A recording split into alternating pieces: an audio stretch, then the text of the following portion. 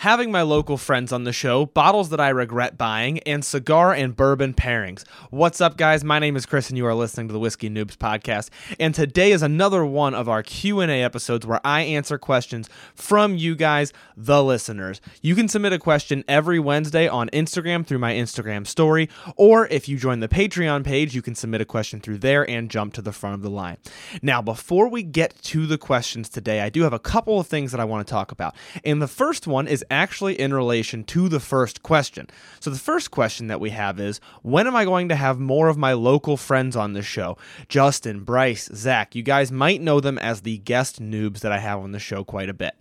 Well, the reason that I wanted to zero in on this question is because I wanted to take a minute to recognize that the theme of the show, the things that I have been doing on the show have drifted a little bit. Not necessarily drifted, but they've grown. The scale of the show has grown, and with it, the scope of the show has grown a little bit.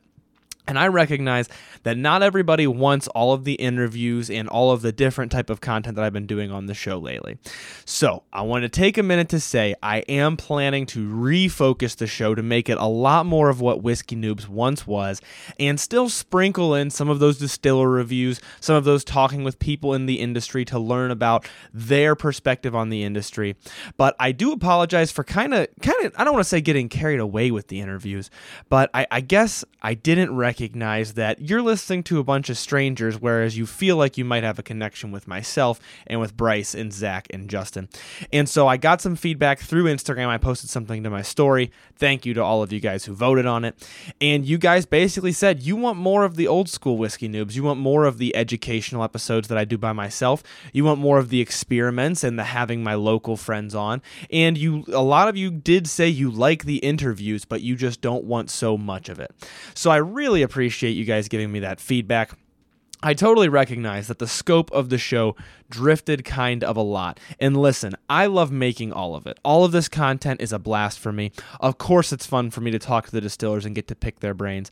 But the rest of this is fun for me as well. I love the educational episodes. They're really easy for me to shoot, for one. And I also love having my friends on because they're my friends, my local friends, the ones that I know in person that I've known for years. It's easy. So all of that is to say, more of that content is to come. And it was ironic that somebody asks this question actually before I had even asked about what you guys wanted to see a little bit differently. So it was already an indication that you guys wanted to see more of that type of stuff. And I'm letting you know now that you will be getting more of that type of stuff. Thank you for sticking with me through the growing pains, through the ups and the downs. This all started with a microphone in my one-bedroom apartment. I had no idea where it was going to head. And now I feel like we have an established scope. We have what Whiskey Noobs' voice is. There are plenty of podcasts that just talk to people into the industry, just talk about news and the things coming out in the whiskey world, and that is not what this podcast needs to be. There will still be industry professionals, especially on occasion, because I think they're great to kind of sprinkle in as a treat, but I definitely plan to get back more towards what built the Whiskey Noobs podcast in the first place. All right, that's what I will say about that, and that is my answer to that question. It's definitely I'll be having some more friends on the show here soon. Definitely, I will be working on narrowing in the scope of Whiskey Noobs a little bit to that content that you guys want specifically. And that being said, if you have a different opinion or if you want to see something specific, please do not hesitate to let me know. Shoot me an email, whiskeynoobspodcast@gmail.com. You can also, on Spotify, you can respond to this episode and you can put a little comment or a Q&A or however that works. If you just scroll on Spotify, it's right there. And you can also do that. You can comment on wherever you're listening, leave reviews, those sorts of things. And please, if you have a moment to leave a 5-star review, that's super helpful.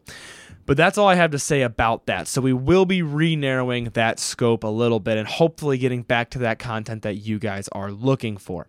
That being said, I am working on a lot of initiatives to make the quality better. So not just the information that I'm giving you guys. I was giving you guys decent information with a $40 microphone and no camera back in my one-bedroom apartment. I want to bring you guys higher quality. I want to give you guys better cameras. I want to give you guys much better editing than what I currently provide.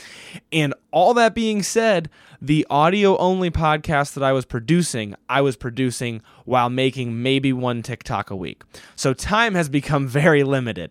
I'm working on getting actual editing, getting you guys better cameras, and getting a better quality podcast, but all of that comes at a cost. So if you've ever wanted to join the Patreon, there has never been a better time. There has never been a time where it would be more important than right now, because I'm currently working on raising the funds to bring in some better editing and also relieve that time that I would spend editing and use it to create better episode ideas and do more research for the episodes and those sorts of things. So if you click the link in the show notes or go to patreon.com/whiskeynoobs, if you're interested, you can join the Patreon through there. And I very, very much appreciate all of you patrons. I can't thank you guys enough, and you're making such a difference that I might be able to be doing these things like getting better editing, those sorts of things. I'm already talking with an editor. Right now, it's just a little bit out of the price range of the podcast to keep it self-sufficient. If I have to, I might throw some personal money at it, as I have with this entire podcast. But we are self-funded, and so Patreon is a very, very helpful way to do that. Okay, that was actually technically the first question, because it was spurred by, when am I going to have my local friends back on the show? But I did skip past our mystery whiskey tasting. I skipped past it because I wanted to get the announcements out of the way. I'm going to do a very quick tasting of a mystery whiskey that has been on the show in the past 2 dozen episodes, and I'm going to give you guys some flavor notes so you can try to guess what it is, which will help you with your blind tasting skills and with narrowing down notes in whiskeys. I'm blabbering too much. I want to drink this whiskey because I've been smelling it this whole time. Let's go. On the nose, I just got like orange soda, which I did not expect. Very fruit forward on the nose. Definitely sweet. I'm going to dive into the palate. On the palate, right off the bat, it's very fruit forward as well. Maybe a little bit of a butteriness. Definitely some citrus, definitely some stone fruits. That's all I'm going to say for right now, because I fear I may have already said too much. Hopefully I didn't. Now, let's get to this week's questions. Aside from that first one, specifically that question, now that I can read it, was, let's get your local friends back on. Always a good episode with them. I appreciate that feedback. Your guys' feedback's super important to me, so I really appreciate it, especially the 5-star reviews. If you have something unkind to say, you can say it in the reviews. I'm not going to stop you. I would much prefer that it was an email so it doesn't harm the show, but you know, I don't have any say in that. I'm just being transparent with you guys. The next question is, are there any bottles that I've really regretted buying? I really like this question. It comes to us from a patron, so thank you very much for your support. And I love this question because it's so not easy to answer. Are there bottles that I have not liked, that I've bought them and thought, I'm not a fan of this? Absolutely. I think the biggest example I talk about all the time is Tenjaku Japanese whiskey. I don't mean to always crap on it. It's not a bad whiskey. I just don't like the way that it tastes. It just has a profile that I don't like. But the thing is, I don't necessarily regret buying it. And so that's where this is a complex question, because there are definitely bottles I wish I didn't. Not that I wish I didn't buy, that I don't like. There are bottles that I don't like. But there aren't many bottles that I wish I didn't buy, because I learned something from the ones that I don't like. Now, the only respect to which I wish I didn't buy them is that I don't just have infinite money. So especially if I spend a lot of money on a bottle and then I don't like it, then a lot of times I'll regret buying it. Here's the flip side of that coin, and this is why I made this a long-form question, because I will do a lightning round at the end and kind of blast through them as fast as I can. The reason this is a long-form question is there's another side to this, and it's I don't necessarily regret buying them if I put them on my shelf and I can share them with somebody, and somebody will like them better. A great example is Nikka Coffee Grain Whiskey. I am not a fan of it. I thought it was very overpriced, but it was interesting. It was just overpriced for me and just not my palate. But on episode, I think it was 129, I let Bryce try some of it, and he thought it was super interesting. He was very like, what is this? And now I know when he comes over, he might want to try some of that again. He might enjoy that, and other people might as well. So there's always kind of a flip side. Maybe it's just because I'm always trying to look for the positive side of things. But most things I don't fully regret buying as long as I think I can find a use for them. I would say the most quote-unquote regrettable purchases are ones that I overspend on because I think they're going to be super good, and then they're just meh. Thankfully, I don't really do anything. I don't think I've ever bought anything off like a secondary market or gouged retail. Because there's a secondary market where somebody buys it and they sell it illegally. That happens, and it shouldn't happen, but it does. Then there's also the retail market that gets gouged, where retailers say we're going to jack up the prices because we know we can. I haven't really bought much of anything on either of those markets, thankfully. But I have bought some stuff that I considered a little bit overhyped. I think the Blood Oath, both of these things were things that I think I just got the batch that people were the least impressed with. So Blood Oath Pact number 9, I'm looking at it right now. I really like it. Really good drink. Do not get me wrong, but I'm pretty sure after tax it cost me $150. And I was like, I don't know if it was worth quite that.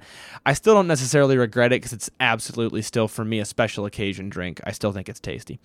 Same thing with Booker's. I forget what batch I had, so I can't even tell you, but I remember that it was a batch that was not very good.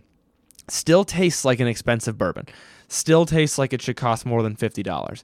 It does not taste like it should cost $100, which is what I paid for it. So that's kind of where I'm at with regrets. And those are my most common regrets, are ones that are up in that $100 or more range, and they don't necessarily live up to it. Now, Max also asked if I've ever tried Writer's Tears cask strength, and I will just say now that I have not. So I may have to try that at some point in the future. But I haven't tried it, so I can't give any opinion on it. The next question we have is, will I ever post a series of cigar and bourbon pairings? This person says they love both bourbon and cigars. I love this question because it comes at a very convenient time. If you follow me on Instagram, you might have seen that I now post one cigar per week. That's because I'm working with one of my friends. His name is Adam. He's at Dreamer Cigars. We have had him on the show. I will look up what episode that is, but he's been on the show, and he's doing like a cigar of the week thing now. And so I am getting those cigars of the week. He's just sending them to me. We are friends. Offline, we're kind of friends as well. We talk and text and things like that, even though we're in different states. So he's sending me them, and I'm posting them, and he gave me a discount code so that you guys can buy them with the discounted code. And I am truly about this. Like, I don't ever take the time to smoke cigars, so when he said he'd send them to me if I posted them, I was like, this is a perfect excuse for me to smoke a cigar once a week. And to be clear, a lot of times if I were to do sponsored story posts, I would make the people pay me for them. So this is more of like a friendship transaction where I believe in what Adam is doing. I'll get a small percentage if you guys use my code. But it's not necessarily as much of a business transaction. And it's because I stand behind what he's doing. He's doing the cigar of the week where you get to try a different cigar every week. He puts them on his website and sells them at a nice price. And it gives you the opportunity to try these different cigars. And he's purposefully picking ones, kind of like I do with the email list on the show, where it's like I'm picking ones that I think can walk you along your journey. And so far for me, it's been super helpful. It's been super helpful because it's giving me the opportunity to try things I would not normally try. 100% I wouldn't normally try these cigars because I don't have enough time to know that much about cigars and that much about whiskey. So I'll go into a store and I'll be like, that looks good, and I'll buy it.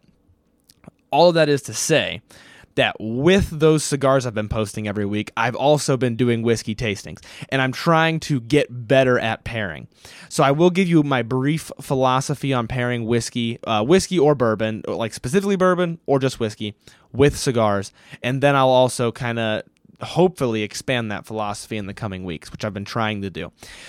My philosophy is I like to try to pick one thing that I want to focus more on.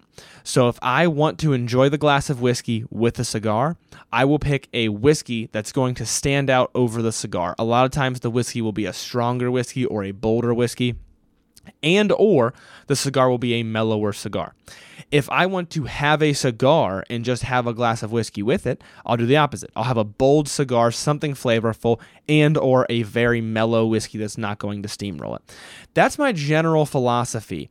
And I also will try to match notes. So I'll try to pick something that has a little bit in common, but not necessarily a lot, or something that has nothing in common and they kind of complement each other. I'll try to do a matchup like that.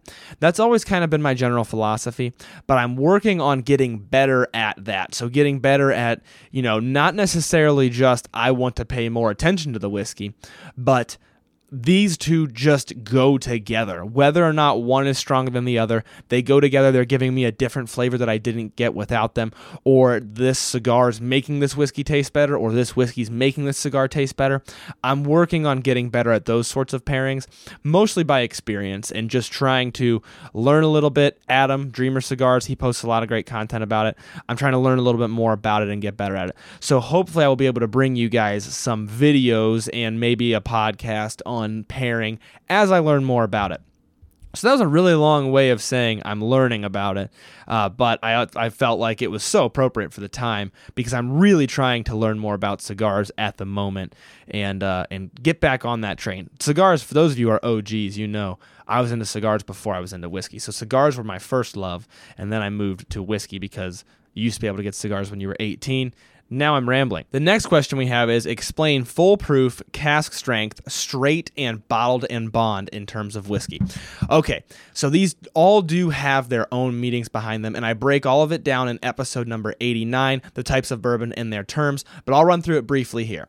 Full proof and cask strength are not the same thing. Full proof, especially in the case of Weller Full Proof, typically means that they are taking a whiskey, they're putting it into barrels, and then they're watering it back down to the strength that it was when it came off of the still. So it's going to be a consistent proof, just like Weller Full Proof, which is always 114 proof. Now, cask strength is different from that. Cask strength means that they are selling you that whiskey at the strength that it came out of the barrel. So they put it in the barrel to age it, it becomes whatever strength because some water evaporates, and then they take it, they dump it out, they filter it, and they put it in a bottle, and that's the strength that you are getting. So that strength will be inconsistent. You're not going to always have the same proof. It's going to depend on which barrel it came out of if it's a single barrel, or you can blend a bunch of barrels together without watering them down at all, and it will just be whatever strength that batch of the whiskey was. Now, straight means something a little bit different. There are extra legal things attached to it, but the main thing that I always keep in my mind is if a bourbon is a straight bourbon, it has to be aged at least 2 years. There are different laws and different types of whiskeys have different meanings for the straight in the name, but that's just the one that I like to keep in mind is if it's a straight bourbon, it's aged at least 2 years. Bottled and bond has a lot more laws associated with it because it was the first ever consumer protection law in the United States of America. So a bottled and bond whiskey is a whiskey that has to be made by one distillery in the same distilling season. It has to be aged in a government bonded warehouse under government supervision for at least 4 years. And there's a lot more that goes along with it, but that just gives you an idea of the fact that the government was saying, hey, we want to make sure that you're actually getting the whiskey that you think you're buying. And that was the main idea with it. Once again, there are more things associated with those terms, so if you want the more in-depth information, go check out episode number 89 where I dig a little bit deeper into that. The next person asks, what barrel finish seems too overhyped or you can't quite jump on that train?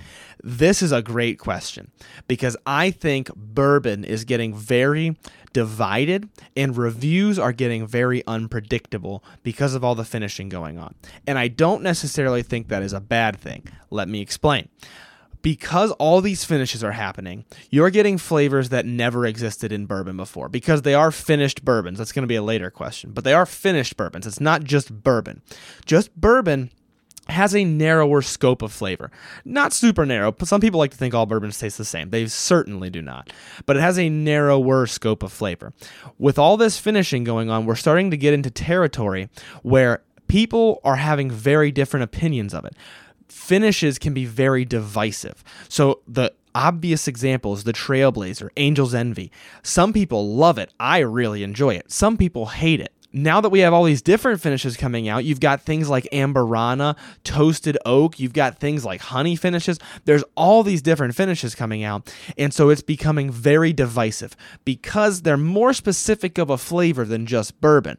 So there are some people who are going to love it, and there are some people who are going to hate it. And with any type of finish, there are some people who are going to say that makes it taste better, and there are some people who are going to say it doesn't taste enough like bourbon anymore. So that's where I think things are really getting divided divided. So the reason I say that is to say I think finishing bourbons is a great thing as long as you're calling it a finished bourbon. That's a whole different ballgame. We did a whole episode on that, episode number 115 with Wes Henderson from the Angel's Envy Distillery, the founder of Angel's Envy. But my point is that you're going to see more divisive reviews. You're going to see people who like and who don't like those different types of whiskey. Now, are there any that I think are overrated? Not really, because I think they're all doing something different. I think the most obvious answer right now is Amburana, because we're seeing so many people do it, and it just has a very specific flavor. So some people are hating on it. Some people are saying the only good Amburana finishes are the ones that don't necessarily taste super Amburana-y. Like I'm seeing a lot of reviews saying they don't overdo it with this one. But the thing is, what is overdoing it? That is in your head. That is subjective is the word that I'm looking for. So if you wanted to have an Amburana finish that tastes super like Amburana, then some people are going to say, well, that just tastes too much like Amburana. That's kind of my point with how this is getting divisive. And I don't think anybody's wrong, to be very clear.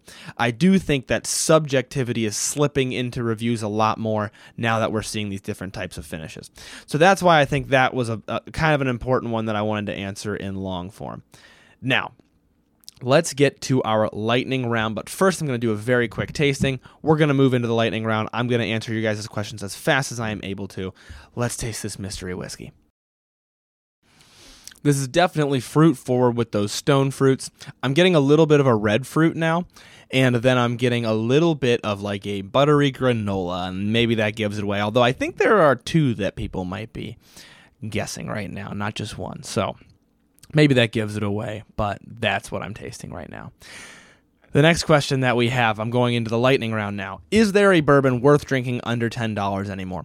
Personally, I can't think of a bourbon for less than $10 that I like very much. I think maybe Benchmark is $10 or $11, but not that I would like to drink neat. And the reason I say that is to say, yes, bourbon is getting pretty expensive. I mean, everything's getting more expensive, but bourbon is getting very expensive, and I do think that hopefully pushing budget brands and continuing to try to lower the hype around some of these whiskeys is going to help that. So I have been doing a lot of pushing budget things, and I'm going to try to continue to do that.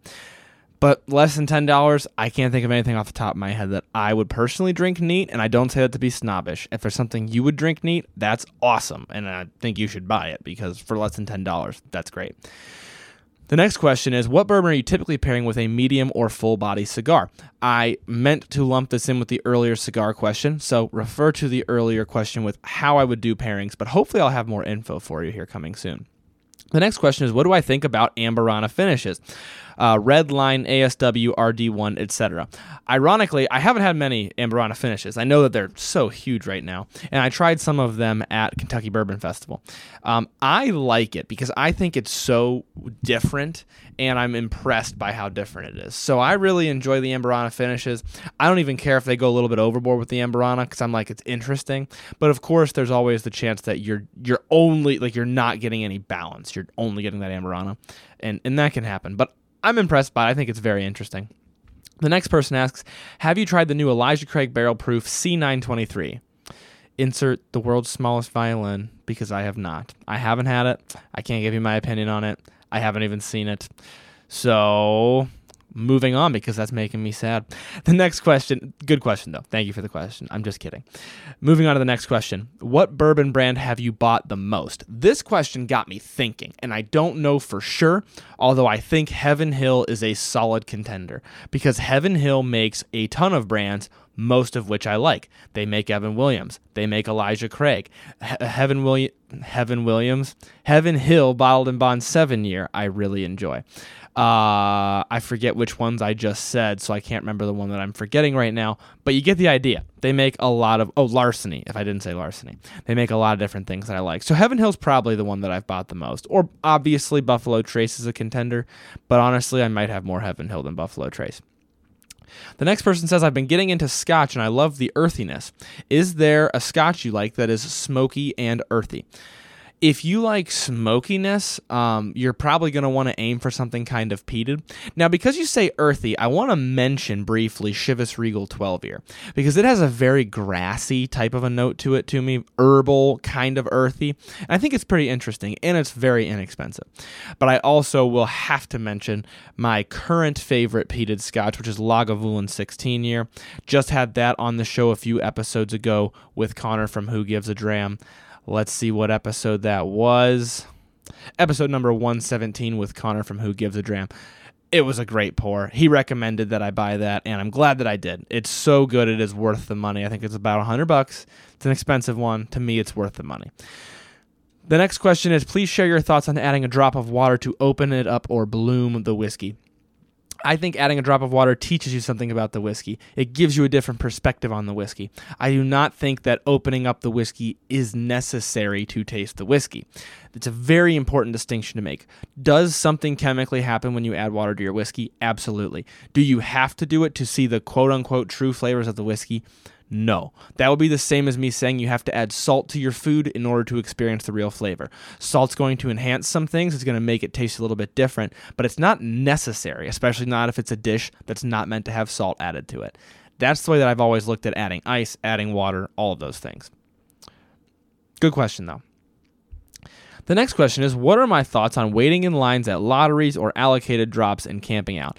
I've done it. And I don't have a problem with it. I know that there's so many debates about the correct way to wait in line, leaving chairs, leaving different things in your place in line. Is that okay? Is it not?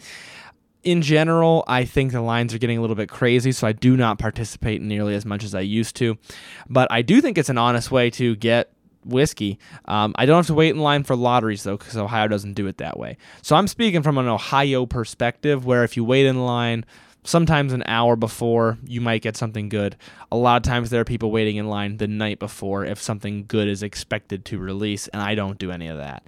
So I think it stinks that you have to do that, but hopefully we'll see that change in the future.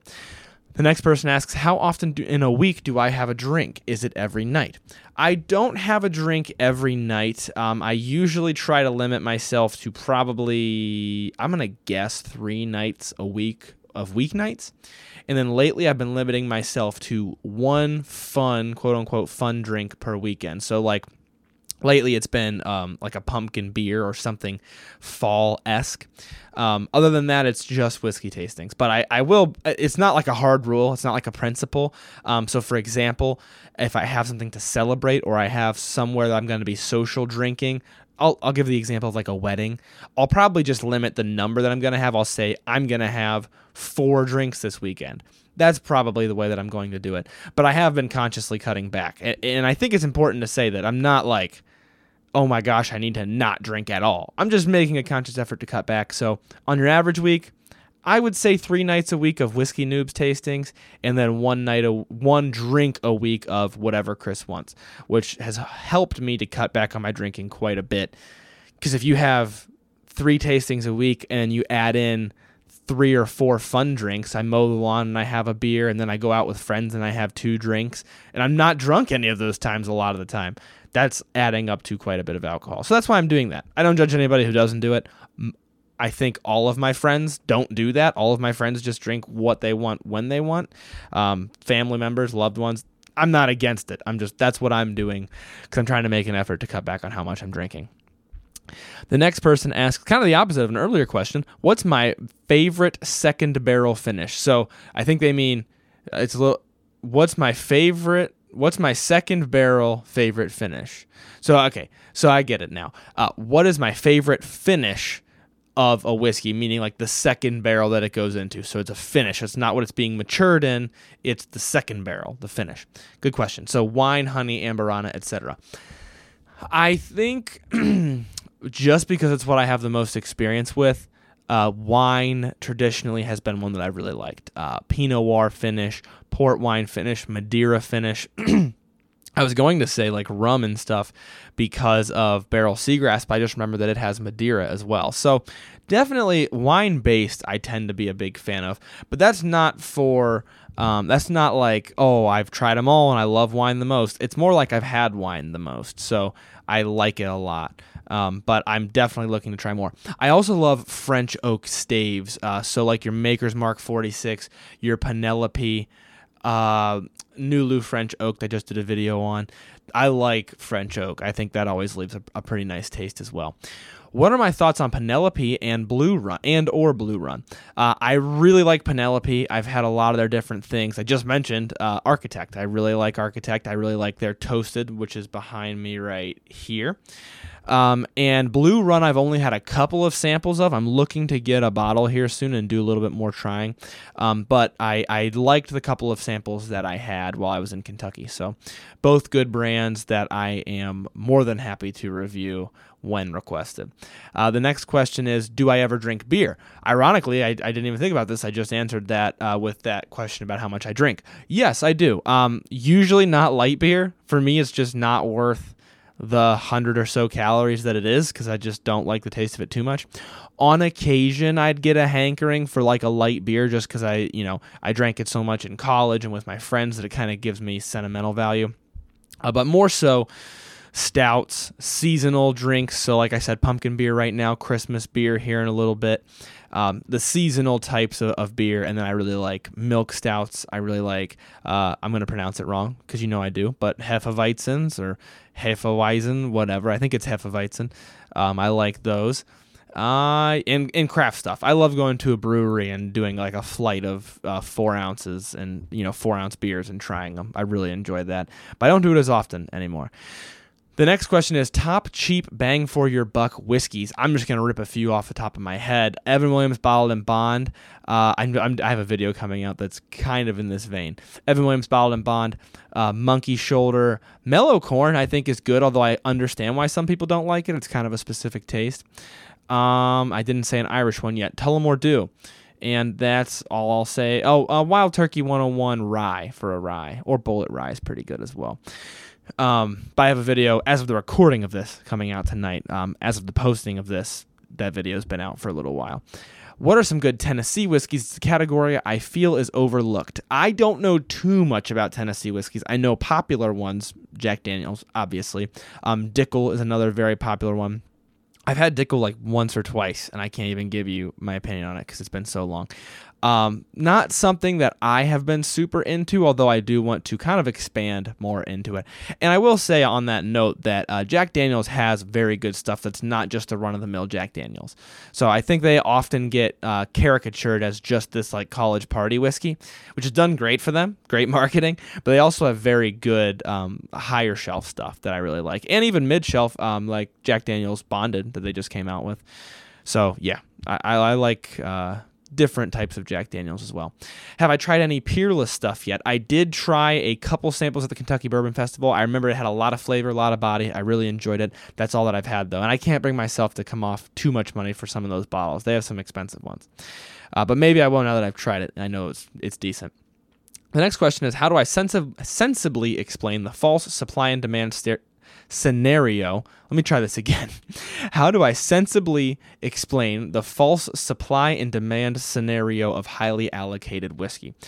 Good question. To put it very briefly, I think that sometimes the supply issues are purposefully exaggerated in order to be able to charge more money. And I think we're seeing very good marketing. And when something is in demand, it makes it more in demand. So when the supply is low, not only does the price go up, but it makes people kind of want it more. It's like the forbidden fruit that you can't get. And I think we're seeing a lot of that, and I'm hoping we start to see less of it, but we'll see. The next question is, do you think distillers like Buffalo Trace will improve the availability over the coming years? Very similar question. I think so. I think we're going to see things become more available. Maybe not Buffalo Trace specifically, but I think we're going to see whiskey start to become more available. There are people who know a lot more about that than I do, so I don't want to say anything out of pocket. Maybe it's just wishful thinking, but I hope we're going to see things taper off here in the coming years. But I also hope we don't just see a bubble pop and then a bunch of people lose their jobs. That's not what I'm wishing for either, so we'll see. Can I explain the purpose of char levels? Yes. To put it briefly, different amounts of char are going to do different things to the wood. So less char is going to expose less surface area of the wood. So you can think as something becomes more charred, if you picture it in your head, it starts off just kind of smooth and charred. And then when it gets really, really charred, it's super rugged. It's super bumpy. So that's going to give you different surface areas of the barrel at different char levels. And also, it's going to caramelize the sugars in there. It's going to, obviously, it's chemically changing the wood a little bit, so it's going to give you slightly different flavors, to put it very briefly. And for those who don't know what char levels are, barrels can have different char levels. So it's telling you how long the barrel is being burned for at a certain temperature in order to get a certain amount of char on the barrel. That's what they are, and those are the differences between the different levels.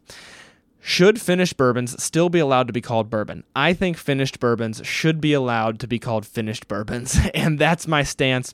I know a lot of people disagree with me, but I don't like just calling them bourbons full stop. There are some people who do, and I might say it in conversation, or if I'm not thinking, I might say like that bourbon. I say it a lot. But if we're talking like the aisle in the liquor store, I think it should be finished bourbon. There should be an area for the finished bourbons. The next question is a fun one. Bear versus gorilla, who wins? I'm going to say bear, specifically grizzly, because they terrify me. I can't think of a predator that scares me more than a grizzly bear. And I know for a fact I could not beat a gorilla in a fight, but a weird part of the back of my brain thinks maybe I could. I couldn't, but I know for sure that I would lose to a bear. The next question is thoughts on Keeper's Heart. I really like Keeper's Heart. I've had a couple different things from them, and both times it's been very unique, and I like what they're doing. The blending is interesting. The way they're blending it is working. It's not just making things taste weird.